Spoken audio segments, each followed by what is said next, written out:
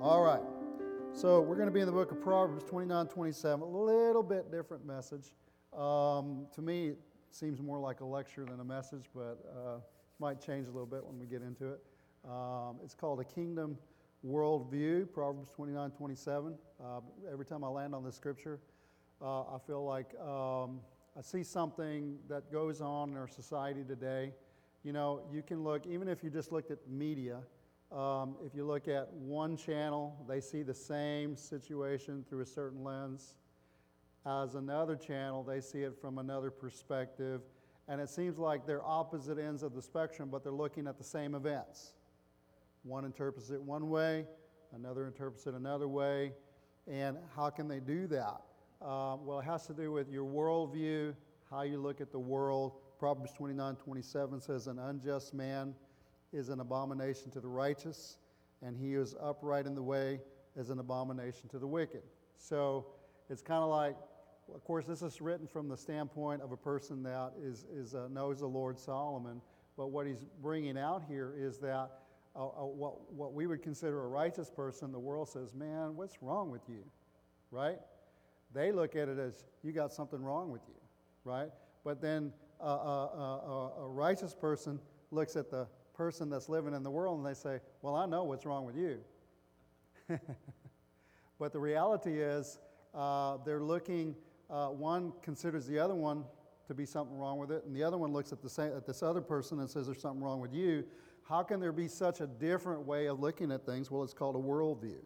What we see in this verse is that it's describing a way of looking at the world. One's way of seeing the world and how it works puts it at odds with the other's way of seeing and looking at the world. We're going to define for you in this message, in this teaching, what a worldview is, and then seek to understand how worldview affects how we see and interpret life. And you say, "Okay, well, I understand that because you're going to talk about how the church sees things, how God sees things, and how the world sees things."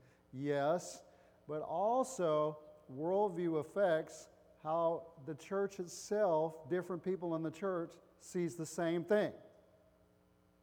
So we can actually be in the same church, read the same scripture, and I'm talking about be right with the Lord, but because of your lenses, what you get out of it, and sometimes it's the Holy Spirit revealing to us different things, but a lot of times it's the lenses that you wear.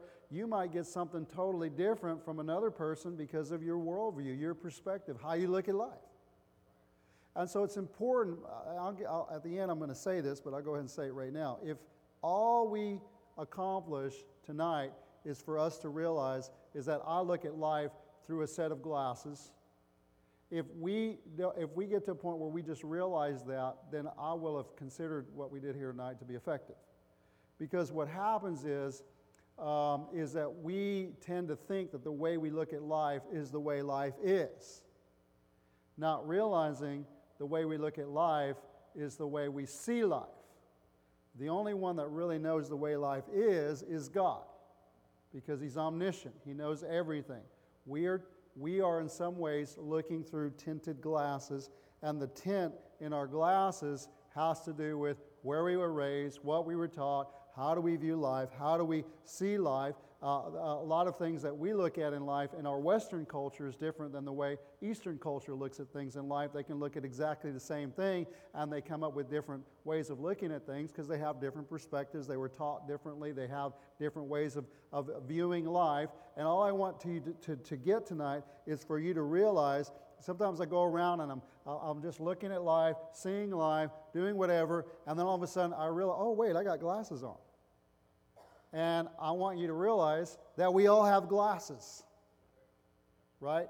And if we realize that we all have glasses, then it gives us a little bit of a heads up that, hey, when I have a difference of opinion or I see something a little bit differently, it might be not, because we tend to say is what I see is the right way and everybody else is the wrong way. We just have a tendency to do that. I'm not saying we get mad about it or we divide about it, but we just have a tendency to, the way I see life is the way it is.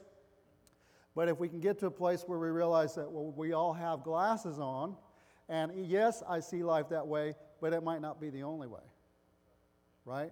there might be difference of, then we will have accomplished what we wanted to tonight. Well, anyway, I believe that much of what we struggle with as people, much of the differing opinions we have and how we do life is shaped by our worldview, how we see the world. This dynamic applies to believers as well. We can recognize it in our use of phrases like, in my opinion, or I believe, or the way I see things, but most of the time, people don't say those things. They'd say, this is the way it is. Not realizing that when they say this is the way it is, what they're really saying is, this is the way I see it. But we don't use words like, this is the way I see it, because in our opinion, what we see is. Am I making sense to you? So the problem is that the people we're talking to also believe that the way they see it is, and their differing beliefs in a church situation comes by reading the same material. So how can we read the same Bible and glean different understandings? The answer is our worldview. And let me share that the hardest thing to change in a person's life is their worldview, because most people don't recognize they have one. That being said, let's dive into the message. First question we want to answer, the title of this point is, what is a worldview? Again, our scripture says, an unjust man is an abomination to the righteous, and he who is upright in the way is an abomination to the wicked. They look at the world differently. A worldview is a set of presuppositions or assumptions which we hold, some consciously, many of them subconsciously or unconsciously, about the basic makeup of our world. Most of us do not consciously learn our worldview so much as we absorb it from our surrounding society. For instance, if we were to go to a restaurant, a Chinese restaurant, then we get the option. We have been taught, I'm not talking about most of us have been taught in our culture, I'm making an assumption, but I would think most of us have been taught how to eat with a fork and a spoon and a knife. But if you go in an Asian restaurant, what else do they offer you? Chopsticks, right? So I never ask for chopsticks because that's not the way I eat. But an Asian, I know I'm making an assumption here, so just go with me. I'm trying not to get in trouble. But if you grew up in an Asian society where all they use is chopsticks, you would never think of asking for a fork, because that's not part of the way you eat. I never think of asking for chopsticks because it's not part of the way I eat. It's just I don't think about eating noodles with chopsticks. I don't think about eating anything with chopsticks, right? And some people probably would never think about eating anything with a fork, because that's just not the way we were raised. That's not the way you eat. Now, it's not the way, what I need to realize, it's not the way I eat, but it doesn't mean that it's not the way to eat. But oftentimes we bring the way I eat into it's not the way to eat. We do that in eating. We can do that in church. That's not the way you do it. That's not the way it's supposed to happen. Why? Because it's not the way I know it to be. We not realize that we don't use those phrases, but the bottom line is what we're really saying is it doesn't match my way of seeing things. But if I can get you to realize that it's your way of seeing things, but it's not the only way of seeing things, then we've accomplished something, okay? So anyway, most of us do not consciously learn our worldview, we so much as absorb it. It's passed on from generation to generation with minimal change, and the assumptions are rarely reviewed or revised.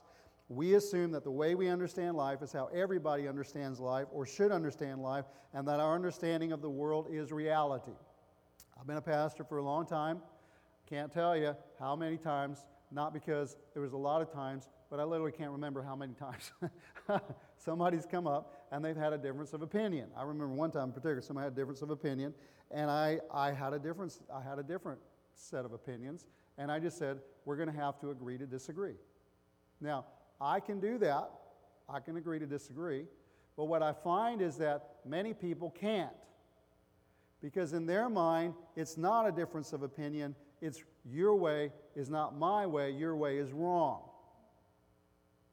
Why is my way wrong? Because it's not the way they see life. And what I want you to understand, and again, I'm repeating it over and over again, is that it's not the way we see life, but it doesn't mean that it's wrong. It's just different. Now, some worldviews are, according to the Lord, wrong. Right? According to God's way of looking at things, there is a worldly worldview, and there is a godly worldview. But what we're going to look at tonight before we get there is that we're going to look at a worldview of a world versus, and I use this on purpose, I use the phrase church worldview. And not worldview, but worldviews, because different churches have different worldviews. Proverbs 29:27, an unjust man is an abomination. Oh, I've just got that in there. Anyway, you know the scripture. So first thing we want to look at is a worldly worldview. 1 John 2:16, what does it say? For all that is in the world, the lust of the flesh, the lust of the eyes, the pride of life, is not of the Father, but is of the world. Did you know that for us who are Christians, we understand these things are wrong. We understand this isn't pleasing to God. We understand that if we participate in these things, we might do it, but it's not pleasing to God. It's wrong. It's what we call sin. Sin is an aberrant behavior. It's outside of God's will. It's outside of God's desire. It's missing the mark. That's what the word, what is the mark? This is what God defines is right, and anything outside of that is wrong. We call that sin, right? So, but if you, you'll find that there's a lot of people today, they used to be agnostic, but a lot of people now are atheists, which means they don't believe that there is a God. And what we find is that if you don't believe that there is a God, there's no such thing as sin. Nothing's wrong. It's only a different way of doing life because you remove God from the equation. And so while we're looking at all that is in the world is the lust of flesh, the lust of the eyes, the pride of life, somebody that doesn't have any acknowledgement of God, they're saying, hey, that brings joy to me. What's wrong with that? Right? Now, in general, the Western worldview of today is dominated by a way of looking at things called humanism. Humanism means that the person, humanity, people, the individual is the center of the universe. Not God, but man. So it's not what God, it's like instead of God said, and I use this language to Christians because we're Christians and we're going to make sure that we understand, I'm coming at this from a Christian perspective, but according to the Bible, God is supposed to be sitting on the throne. In humanism, man is the one that sits on the throne. And that's what the enemy presented Eve in the garden. He said, if you eat of this fruit, you're going to be like God, not realizing that that's what the enemy wants to be, is like God. In his mind, he's a created being, created by God, but in his mind, he can sit on the throne of God, and that's really what he was offering Eve, and that's really what humanism is about. That dominates our worldview. I said, well, I'm not I don't have that kind of worldview. Why is that important to me? Because we grow up in a culture that is dominated by that worldview. We used to be a culture that had God with the idea of God and who God is being the center of our worldview, but no longer. The worldview today and the worldview that people carry, not only as they live in life, in regular life, and we expect people, I get surprised at the church. I'm going to just digress here for a minute. I get surprised at the church because we get upset with sinners because they sin. I don't have a problem with sinners sinning because that's what they do. They don't know any better. This is how they live life, whatever the case may be, right? There's no reason to get mad at that, okay? But what we should get upset about is when Christians think that living like the world is okay. That's a different way of looking at life. That's not what we're called to do, right? So we grow up in a culture that is dominated by a humanistic worldview. And what we need to realize is that when we get saved, we don't realize how much of that worldview is ingrained in us, right? We bring that into the Christian life because when we get saved, the Bible says you are a new creation in Christ. Old things have passed away, all things have become new. And for those of you, I'll just reiterate a little bit. My understanding of this, and what I feel like is a biblical understanding of this, is when you get saved, your spirit is renewed. It's regenerated. right? Your spirit was dead to the things of God, and God breathes life into it. God himself, the Spirit of God, comes and lives inside of you. Romans 8:11 says, if that same Spirit that raised Christ from the dead dwells in you, then he who raised Christ Jesus from the dead will also give life to your mortal bodies, for that Spirit lives inside of you. Your spirit, God's Spirit, like a marriage, you become one. You become the temple of the living God. The Holy Spirit lives inside of you. That's great. Now, what a lot of Christians, when they get saved, they don't realize is that their spirit is renewed, but their mind is the same. You still think like you did before you became a Christian, right? That's why the Bible says, be not conformed, but be transformed by the renewing of your mind. And not only that, you still live in the same flesh, carnal way of thinking, carnal way of living. And that's why Paul says, I beseech you, therefore, brethren, by the mercies of God, that you present your bodies a living sacrifice. One of the things we're called to do is to crucify the flesh. That doesn't mean, when you get saved, that you never have problems with the flesh anymore. It means when you get saved, you got to learn what is right, what is wrong, and then you got to learn how to crucify those desires that aren't pleasing to God. Right? It's kind of like when people come into the Christian life or people hear about the Lord, they say, well, this is how I am. This is how I was created, and not realizing that that's the flesh. How you were created is what God says in His Word, right? This is what God says. This is true. And you say, well, I have a desire to do that. Well, you got to crucify the flesh, right? According to the Christian worldview. If you don't have a Christian worldview, you think, you're crazy. This is DNA. This is the way I was created, whatever. But see, what we're dealing with, we're not dealing with, we think that we're talking to somebody on the same level, but we're not. We're talking to somebody who has a totally different worldview. Right? No, this is science. It's been proven. And because it's science, they're not acknowledging God. They're not acknowledging who the God is. They said, this is the way I am. Well, who are you to tell me that I'm wrong? Where the Christian comes in and says, no, that's not who you are. Who you are is who God created you to be. Well, if that's how He created me to be, why do I feel this way? Because there's something called sin. It's something called the flesh, and we have to learn how to crucify the flesh. But it's so strong in me. There are other people that have weaknesses in other areas of their life. You may have a weakness when it comes to being same-sex attraction, but that doesn't make it right. You got to crucify the flesh.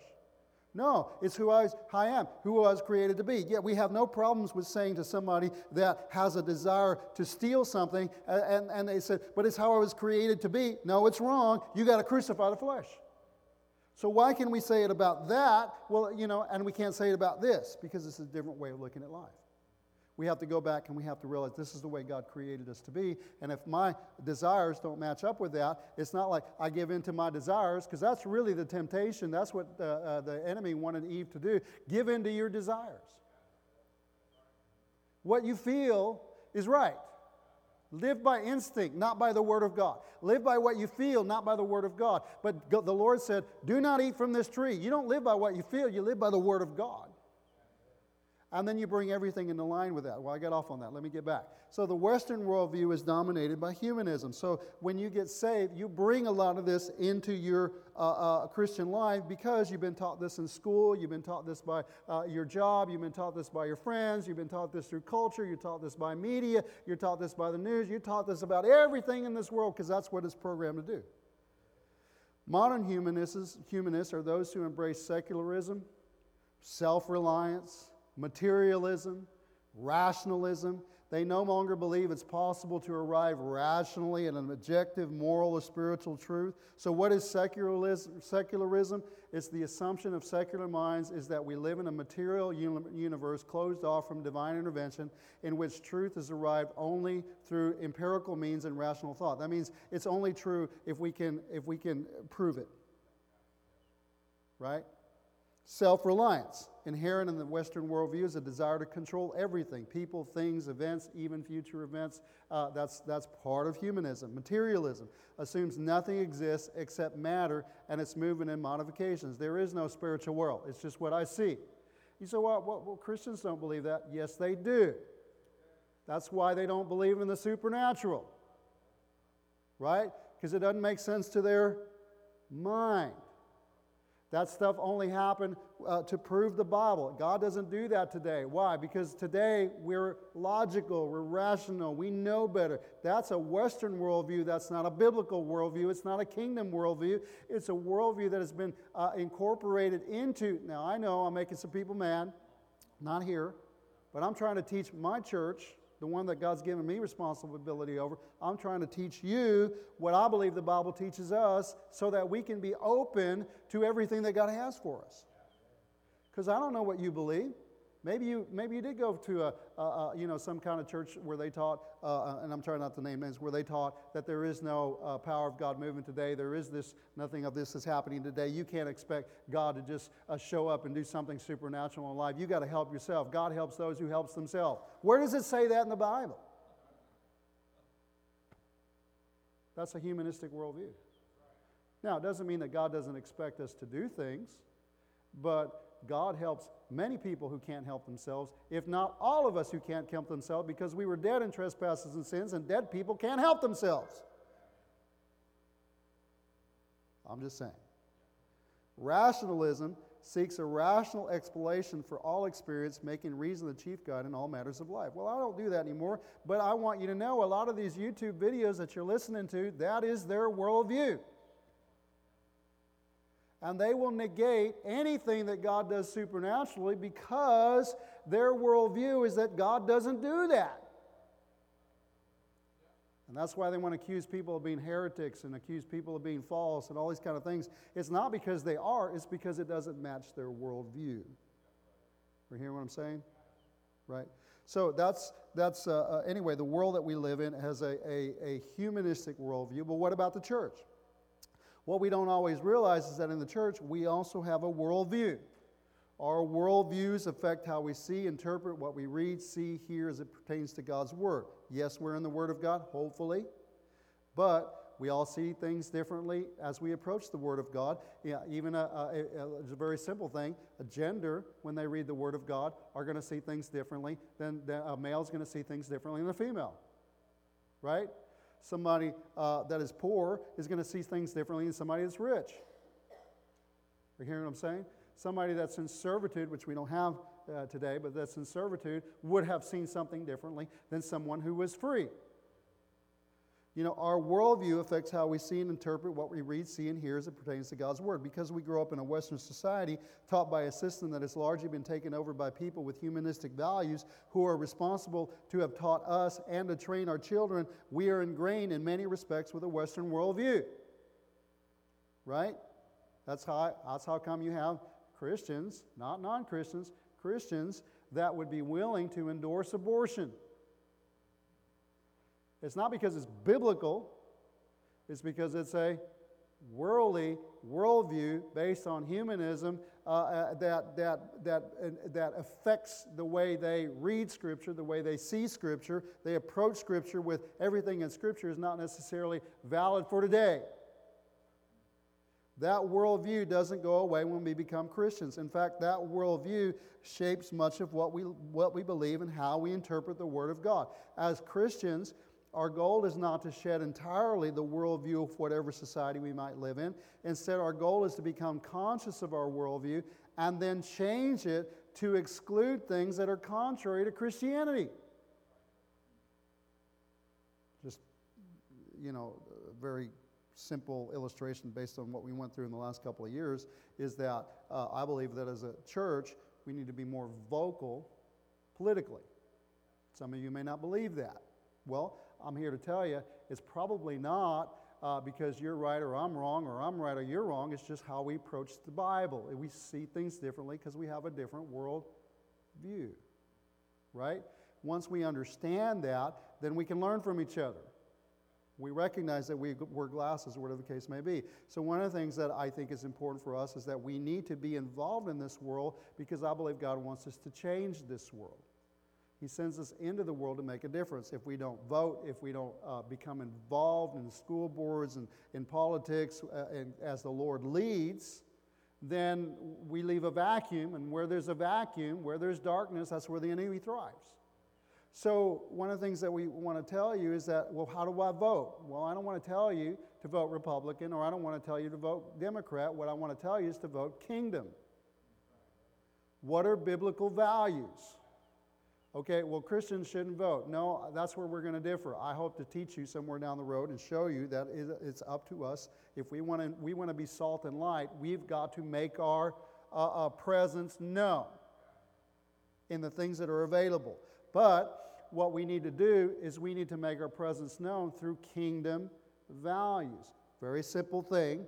It said, well, they're a Republican or they're a Democrat. I always vote Republican, I always vote Democrat. Well, if the Democrat values life, but the Republican does not, then I'm going to vote for the one that values life.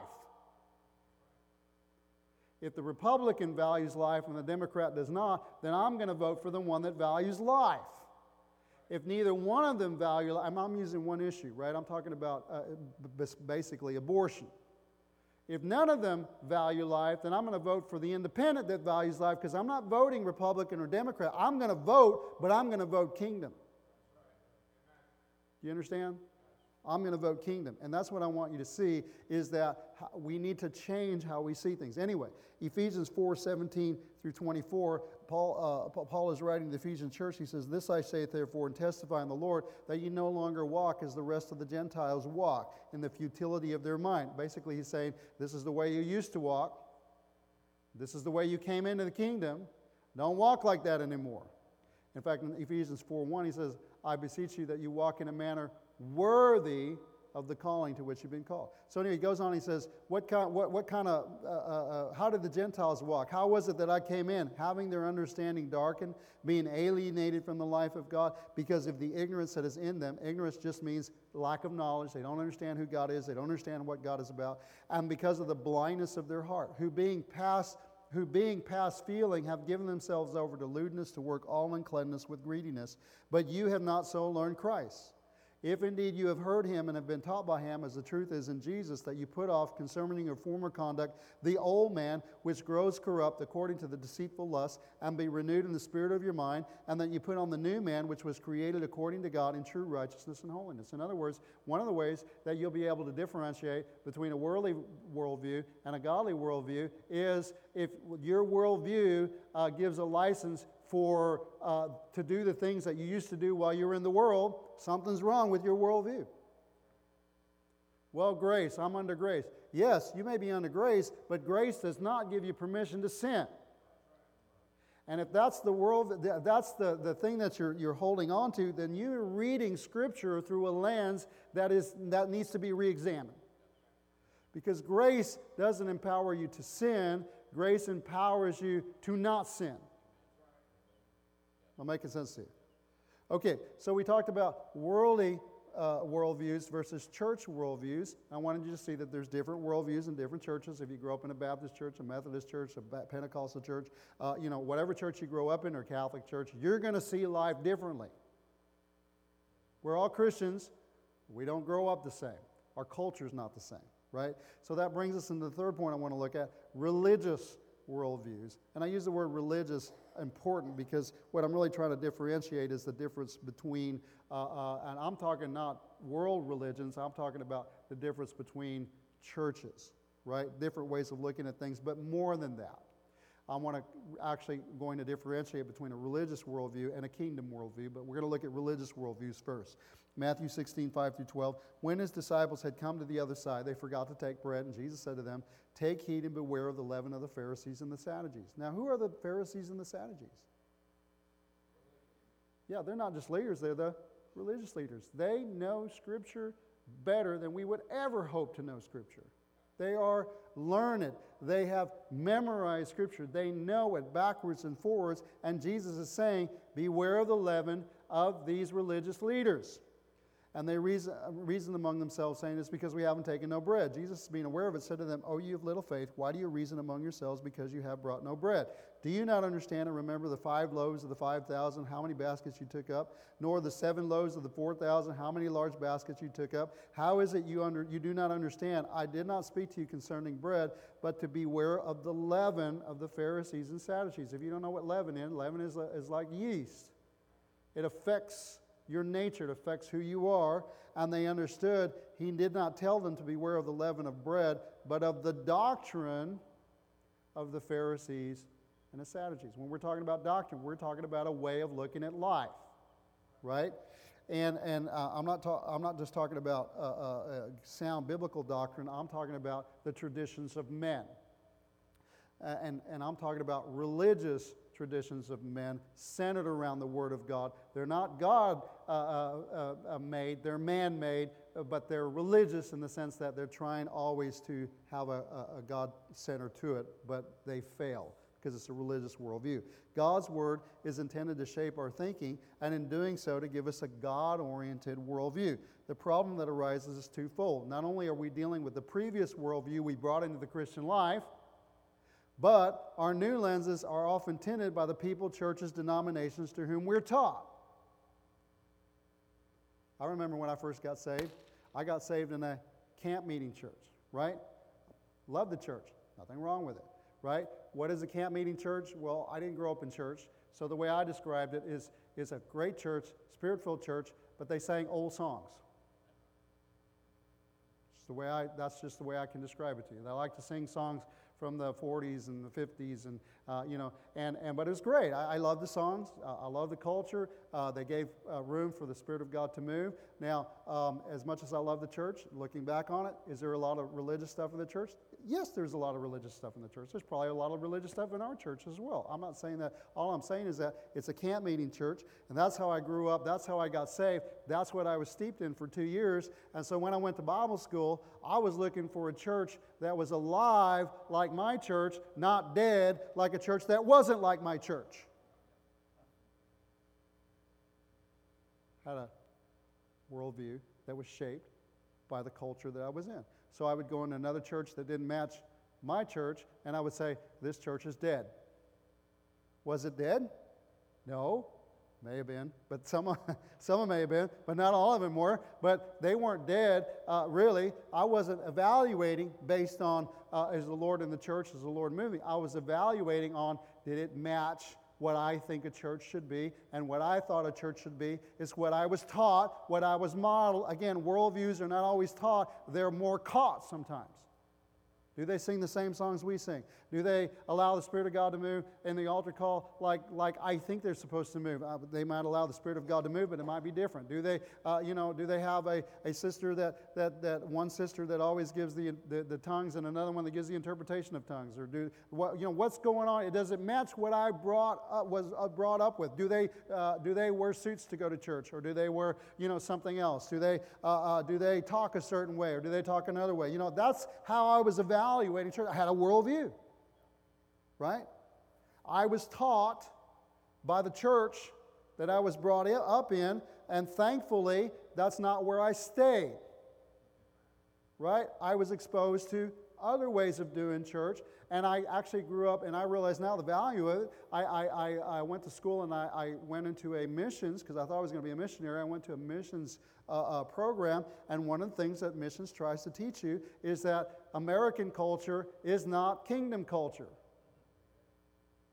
Because a lot of times what missionaries do is they go across seas and they try to incorporate, they get people saved, and then what they try to do is they try to make them like the American church. And so you're in Asia, and they're singing songs that we sing here in America, only you can't understand what they're saying because they're trying to sing it the way we do it, in the same language we do it, and the way and it doesn't sound right. And we don't let them be who they are, because the kingdom is not about how it's not American. The kingdom transcends culture. But if you see the way you grew up as being kingdom and the way God is, then you're going to take that overseas. And so when you go overseas in churches that have been brought up in that model, they're going to dress like the culture that the missionary came from. They're going to sing the songs that the missionary grew up in. They're going to act the way the missionary taught them to act, the way he grew up in. And their culture is totally eliminated. God doesn't want to eliminate their culture. He wants their culture to be part of who they are, but He wants to bring godly values into their culture. Right? So when we're taught our previous worldview, we bring it into our Christian life, but our new lenses are also tinted or colored by the people, churches, denominations through whom we're taught. All of us might say that our worldviews are biblical, but the conflict that Jesus had was with those who were knowledgeable of the Scriptures.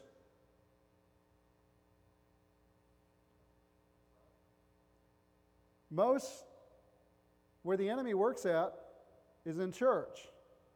And what he tries to do is he tries to bring division in church, same people reading the same Scriptures, but they see things differently. And they fight. Right? So the conflict Jesus had was with those who were knowledgeable of the Scriptures, the scribes, the Sadducees, the Pharisees reveal that different worldviews can be appropriated even though they study the same book. Let's be clear, the conflict that Jesus had with these religious leaders was a conflict of worldview. Why did they get mad when Jesus ate with sinners? Because you don't do that. Scripture teaches you're supposed to separate yourself from sinful people. And yet Jesus, who is the living Word of God, the embodiment of the Scriptures, who knew this Word of God too, he says, but sick people need a physician. Both read the same Scriptures. Both came away with different interpretations of Scripture. Of course, we know which one was right. Was the Lord, right? Why do you allow that woman to wet your feet with her hair, and clean it off and anoint? Do you know what kind of woman she is? And you're letting her touch you like that. Why are you doing that? You know, she was worshiping him, pouring oil on him, which they didn't know she was anointing him for burial. But basically said, who loves more? He who has been forgiven little, or he who has forgiven much? You see someone with a past. I see someone who knows she's been forgiven. Different worldview. Right?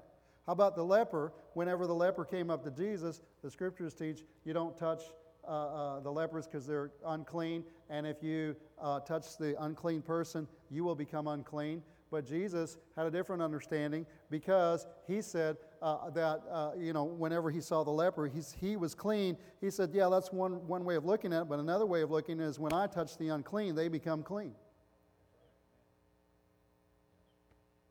Different worldview. How about when they got mad at Jesus because he was healing on the Sabbath? Right? Thou shalt not do this on the Sabbath. And what they didn't realize, you're supposed to honor the Sabbath, but it didn't mean you can't do stuff. They made laws, traditional laws that said you can only walk a certain amount. You can do this to prepare a meal, but you can't do this. There's certain things you couldn't do. And then they got mad because he set somebody free on the Sabbath, and they got upset, and they said, you broke the law, you're not from God. And Jesus said, don't you go, whenever you have a donkey or you have an animal that gets caught, and don't you go let him free on the Sabbath? They said, yeah. How about this woman that has been bound by Satan for 18 years? Should she not be set free? Same Scripture. Same way of looking at things. Different interpretation. Oh, well, they're wrong. They actually said Jesus was wrong. They wanted to kill him because he was doing it on the Sabbath. But who was really wrong? But they read the same Scriptures. They had different lenses. Right? So what are we wanting, though? This brings us to our fourth point. What we want to do is we want to have a kingdom worldview. Matthew 4:17. From that time Jesus began to preach and to say, repent, for the assemblies of God is at hand. For the Baptists are at hand. No, for the kingdom of God is at hand. Right? Luke 9:1-2. Then he called his 12 disciples together, gave them power and authority over all demons and to cure diseases, and he sent them to preach the kingdom of God and to heal the sick. Jesus made us aware that it's all about the kingdom. Then he equips the disciples, and I'm going to say us as well. We've had many messages on this. He equips us to extend his kingdom. Right? Thy kingdom come, thy will be done where? On earth as it is in heaven. You know how oftentimes we read this because of our worldview? Thy kingdom come, thy will be done in our church as it is in heaven. The church is part of the world. But he didn't say, thy kingdom come, thy will be done on the church as it is in heaven. He says, thy kingdom come, thy will be done in earth as it is in heaven. Now, I don't know about you, but the earth is a lot bigger than this church. So what does that tell me? God wants his kingdom to become manifest, not just in the church. He does want it to be manifest in here, but everywhere the church goes.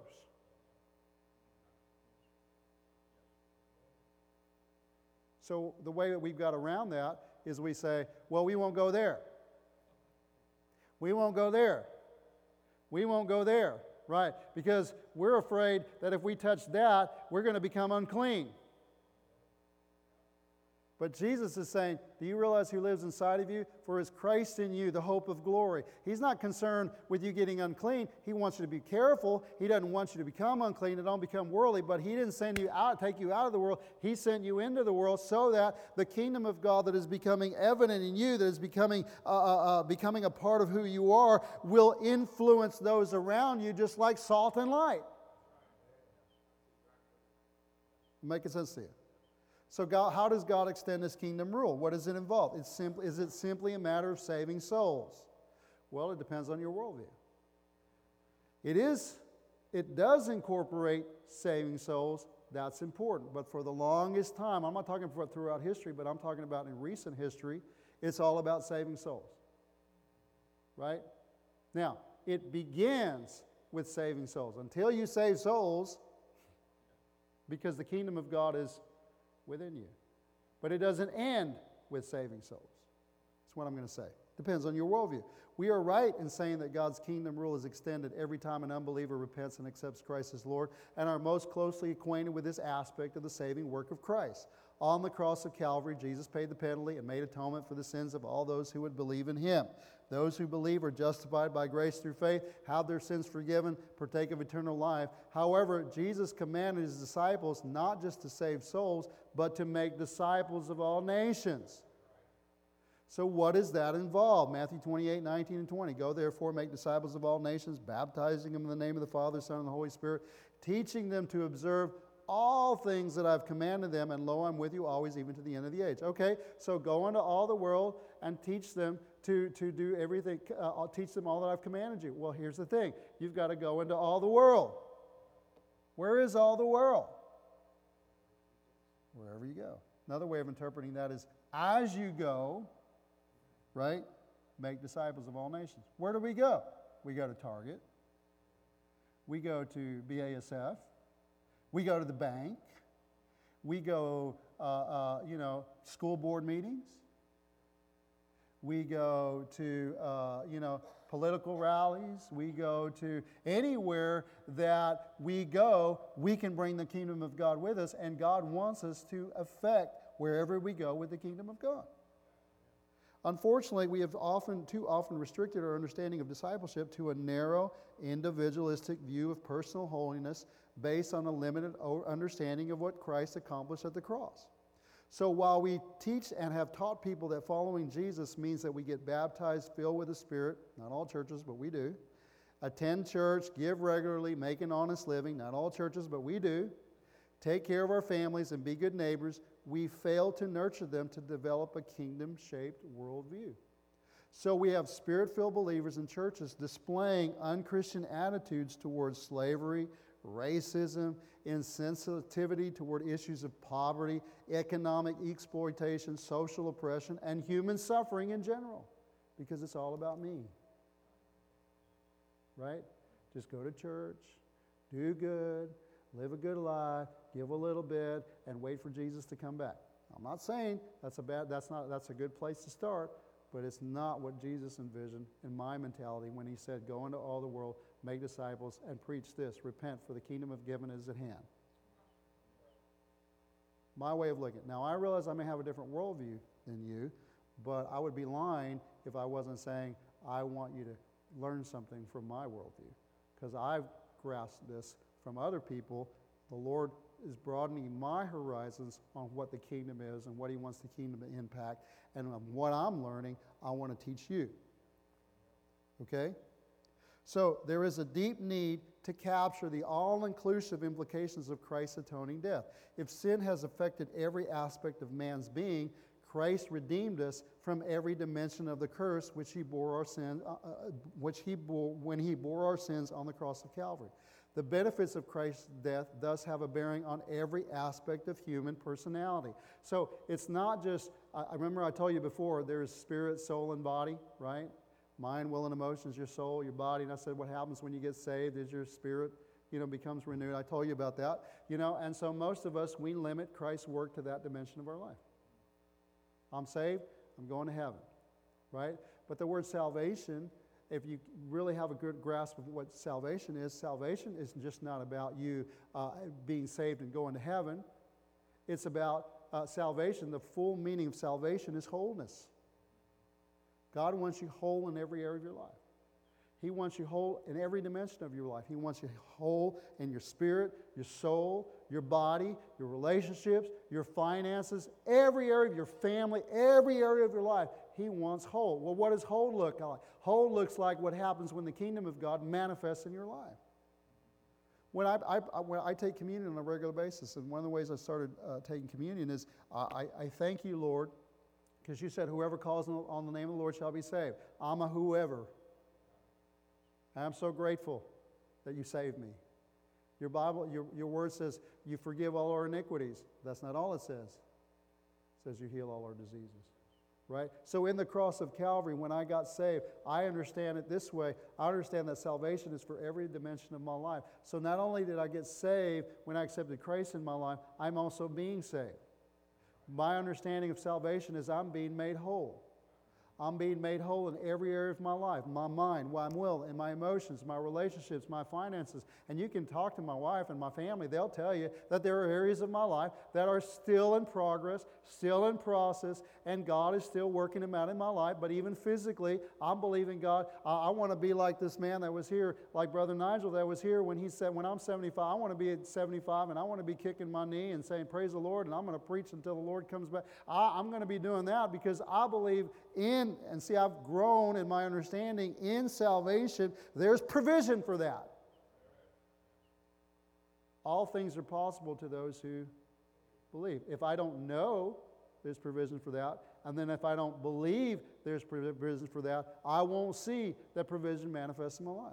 And what I'm trying to get you to understand is that there's much more to the gospel than just you getting right with God and living a holy life. God wants you whole in every dimension of your life. Right? The benefit of Christ's death thus has a bearing on every aspect of the human personality. Romans 1:16, I'm not ashamed of the gospel of Jesus Christ, for it is the power of God to the salvation for everyone who believes, for the Jew first and also for the Greek. 1 Thessalonians 5:23, now make 5:23, may the God of peace himself sanctify you completely. What do you mean by completely? Well, he actually tells us, may your whole spirit, soul, and body be preserved blameless at the coming of our Lord Jesus Christ. So basically what he's telling you there is that we are a three-part type being, and God wants every part of your being whole. You say, well, I don't get that from there. 3 John 2, I didn't put that up there. So, oh, yeah, I did. Beloved, I pray that you may prosper in all things and be in health, even or just as your soul prospers. He doesn't want you just to prosper spiritually. He wants you to prosper in your soul, and he wants every dimension of your life to prosper. And I know some people will say, well, that's just a customary greeting. Well, yes, it is a customary greeting, but I believe in this customary greeting, you're finding the will of the Lord, because even Jesus himself said, he said, the thief comes to steal, kill, and destroy, but I have come that you may have life. He could have stopped there, but then he said, and I have come that you may have it abundantly. Right? But it doesn't stop there. Man, you're going to preach some more? Yeah, I'm almost done. I'm on page 8. 16 pages, but I'm on page 8. No, just kidding. I also believe that we as believers are to affect the world around us by bringing the kingdom of God to bear in every dimension or dynamic of life, chief of which is the culture and the society in which we live. All right? So the reason I'm going there is because I want the kingdom of God to impact your life, but I want the kingdom of God to impact your family. Part of the kingdom being effective in our life is that your family be changed, my family be changed, right? So I want your family to have the kingdom manifest in your midst. And so like Brenda was here talking about stop. We have in this area, we have a problem with teen suicides, young people killing themselves. Well, I don't want your kids to be impacted by that. I want your kids to know Christ. Not just, hey, I'm going to heaven when I die. No, I want your kids to live an overcoming, victorious life, not under the influence and affected by discouragement, depression, by the things that the world, anxiety, the things that the world wants to throw our way. I want our kids, our family, to live overcoming. I want our kids to be saved, healed, delivered, set free, and I want them to make an impact in this world. And they're not going to make an impact in this world if I don't understand that I have to make an impact in this world. So I'm living. I'm not living just for myself. I'm living for them as well, because everything that I'm able to attain in victory, I can pass on to them as an inheritance. I could just enjoy life, live life, not press forward, but I'm going to press forward. It's like Caleb is 85 years old. He said, I'm supposed to take that mountain. I'm not just supposed to get in the promised land and build a tabernacle and stop. I'm supposed to take this land. I don't care if I'm 85 years old. I'm going to keep fighting until there's no longer a breath for me to fight. Give me that mountain. I'm going to take it. And you know, when he took that mountain, it's not just for him. Who's it for? His children, his children's children, and those that come after him. He's not just fighting for himself. He's fighting for the next generation and the generations that come after him. And that's what we need to understand. Right? I submit to you, that why do some Christians believe that we're to separate from society, but others believe we're to help transform it? I submit to you it's not because one is more or less Christian than the other, but rather a product of worldview, the filter by which we have been taught to read Scripture. Now, the important thing is to go back and what was Jesus' worldview? That Jesus' worldview was the kingdom of God is at hand. What did that look like? 1 John 3:8. For this purpose the Son of God was manifested, that he might destroy the works of the devil. Some people would say, you shouldn't be praying for people. You shouldn't be believing God for signs, wonders, and miracles. You shouldn't be doing that. But that's not what I read that Jesus did. He said, the Bible says that for this purpose the Son of God was manifest, that he might destroy the works of the devil. The Bible says that Jesus was full of the Holy Spirit and power, and he went around doing good, healing all that were oppressed by the enemy. And then he says in John 17:18, as you sent me into the world, I have sent them, my disciples, into the world. The works that I do, greater works than these shall you do. Matthew 5:13, you are the salt of the earth. But if the salt loses its flavor, how shall it be seasoned? It is then good for nothing but to be thrown out and trampled underfoot by men. So you are the light of the world. A city that is set on a hill cannot be hidden. Matthew 5:14 and 16. Let your light so shine before men that they may see your good works. What kind of works? People's lives being changed. Right? Not just natural works. Those are important. Because it says in the book of James, pure religion undefiled is this, to care for the widows and the orphans in their distress, and to keep oneself unspotted from the world. That's true as well. But another dimension is that Jesus said, preach the kingdom, heal the sick, raise the dead, cleanse the lepers, cast out devils. Right? And I believe, my opinion, I'm going to stretch you here, I believe that in some sense we can deal that with people individually, but I think we can also heal the sick, raise the dead, cleanse the lepers, cast the devils in the systems that we participate in. There's an ungodly system in our education system. Let's get it delivered. How do we get it delivered? By people that have the kingdom of God in them going into that and influencing what's happening in that area. Right? So to conclude, I know that changing people's core beliefs is not something that happens overnight. If, however, you become aware that you have a lens, like I said at the beginning, you have a filter that affects your understanding, then at least I've made a positive start in hopefully bringing the kingdom worldview to bear in your life. And I'm going to believe that as you become to recognize that God now has a way to be able to speak to you and deal with you and be able to work in your life, and you don't just say that ain't God, or you don't say that's not what you begin to realize, well, maybe it is the Lord. I haven't been seeing it because of my worldview. Mark 22:22 says, and no one puts new wine into old wineskins, or else the new wine bursts the wineskins. I want to take the idea that the wineskin is your way of thinking. God wants to pour a new way of thinking, new wine into your ways of thinking, but he won't do it if you won't allow him to stretch you. Right? Because if you put new wine into old wineskins, the wine is spilled and the wineskins are ruined, but new wine must be put into new wineskins. All right. So anyway, I told you this, to me, when I first started, it sounded more like a lecture, but I hope that the Spirit of God is participating with what I'm sharing with you tonight, and I hope that God's sharing, or hopefully doing something in your life, teaching you something that you can take and say, well, I don't got it all, but I got something to chew on, right? So may the Lord bless you, keep you, make His face shine upon you, be gracious toward you, turn His face toward you, and give you peace. In Jesus' mighty name I pray. And everybody said, amen.